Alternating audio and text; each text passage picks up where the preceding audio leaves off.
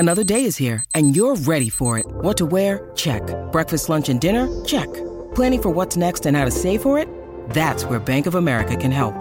For your financial to-dos, Bank of America has experts ready to help get you closer to your goals. Get started at one of our local financial centers or 24/7 in our mobile banking app. Find a location near you at bankofamerica.com/talktous. What would you like the power to do? Mobile banking requires downloading the app and is only available for select devices. Message and data rates may apply. Bank of America N.A., member FDIC. When you need mealtime inspiration, it's worth shopping Kroger, where you'll find over 30,000 mouth-watering choices that excite your inner foodie. And no matter what tasty choice you make, you'll enjoy our everyday low prices, plus extra ways to save, like digital coupons worth over $600 each week. You can also save up to $1 off per gallon at the pump with fuel points. More savings and more inspiring flavors make shopping Kroger worth it every time. Kroger, fresh for everyone. Fuel restrictions apply.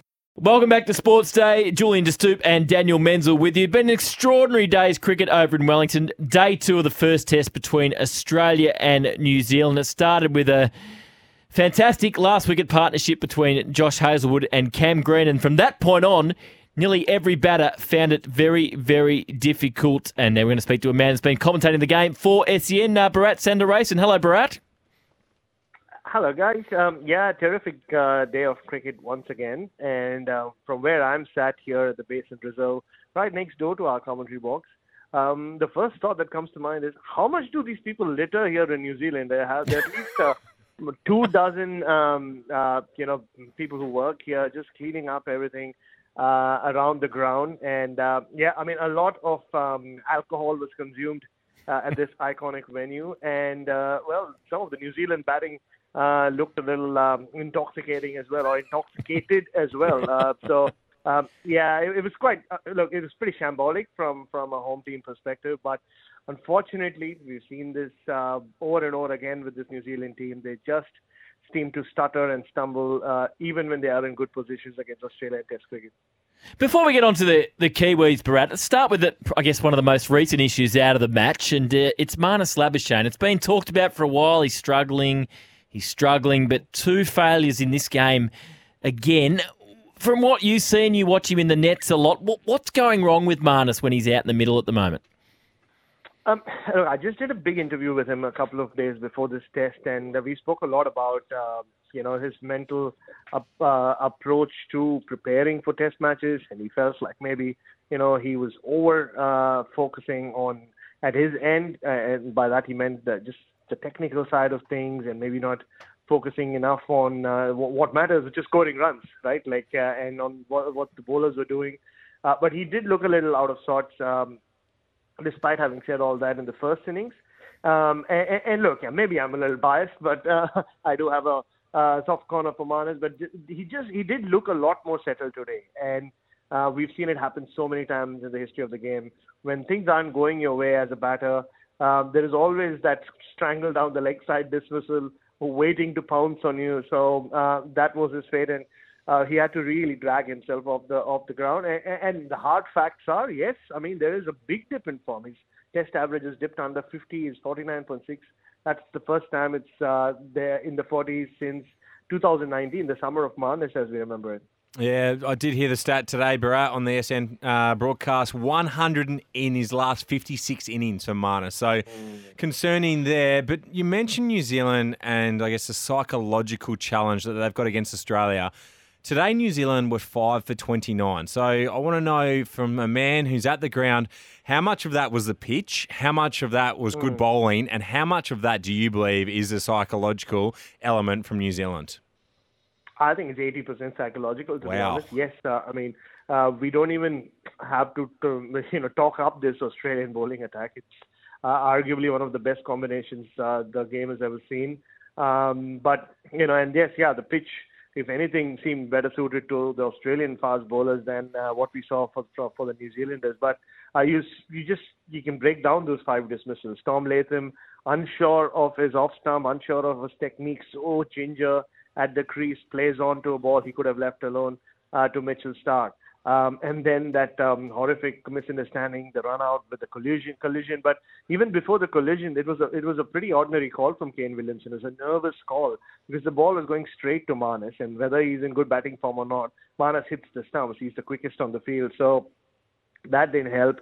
And then just young Rachin Ravindra, so talented, tries to drive on the up. He scored full delivery from Hazelwood. Then Darryl Mitchell drives away from his body and he gets out. And then again, a nerve spoke down the leg side from Will Young. So literally, those 5 wickets, you could credit to just a psychological hold that Australia seemed to have on the back caps when it comes to Test cricket. Yeah, without a doubt. Now, the man that we have to mention, and probably should have mentioned him earlier, is Cam Green, 174 not out. Again, New Zealand made 179 in total. This is validation for the selectors, isn't it? That he's come in at number 4 and he is batted, and it's been an absolutely outstanding innings. Oh, I mean, validation for everyone who has backed Cameron Green, and anyone who identified him as the special talent, starting with the great Greg Chappell 5 years ago now, and what he called him, called Cameron Green or said at that point that he could be the next Ricky Ponting, and then it was a very Ponting-esque innings here, right? And that's high praise. Just the way he built around his other partners yesterday, and just the way he bossed the game this morning and batted with the tail. It was exactly what you need from your number 4. It's generally where your best batters bat. And like I said on commentary, for 4 years, Cameron Green has been walking with this work in progress badge around his neck. I think he can officially retire that badge because he's no longer a work in progress. The project, if you want to call it that, is done, and now you can really we will see the real Cam Green and what we always thought he would become, and this was just proof of that. Speaking to BHARAT SUNDARESAN, he's calling the first test over in Wellington between Australia and New Zealand. Steve Smith dismissed cheaply today. He batted okay in tough conditions yesterday. Where are we at with him opening the batting? Still too early to tell. We got a guide. Maybe it's going to be tough for him. Where do you sort of sit on how he started as a test opener against the Windies and now in this first test against New Zealand?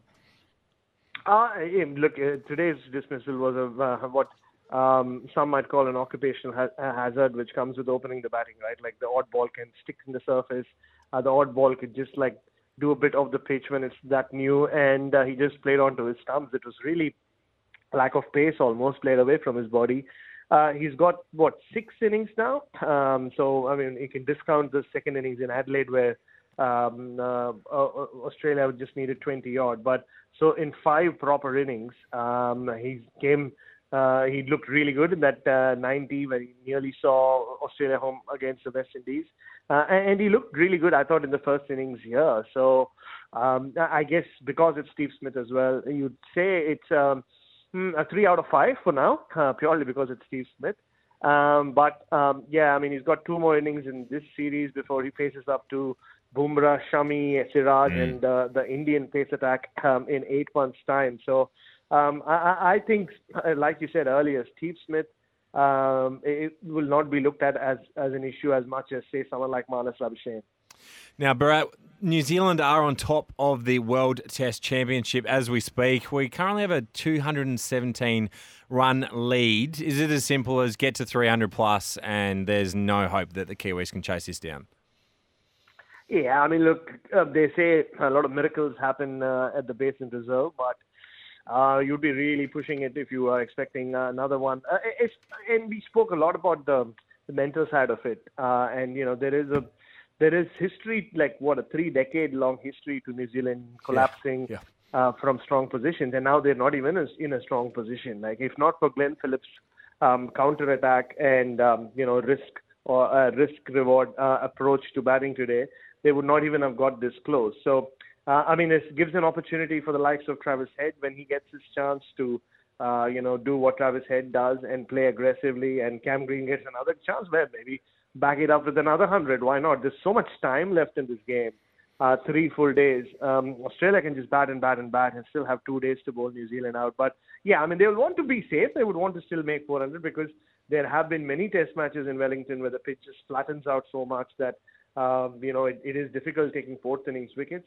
But yeah, I mean, just the way the pitch is played, the weather, and like I said, the Australian bowlers, the mental kind of hold they have on New Zealand. I doubt you're going to see too much of a fight in the second innings from them anyway. So just going back to Marnus, Bharat, I mean, how much longer does he get to turn this form around before we start talking about his position in this side? Is that not far away, or is that a fair way down the track given his record?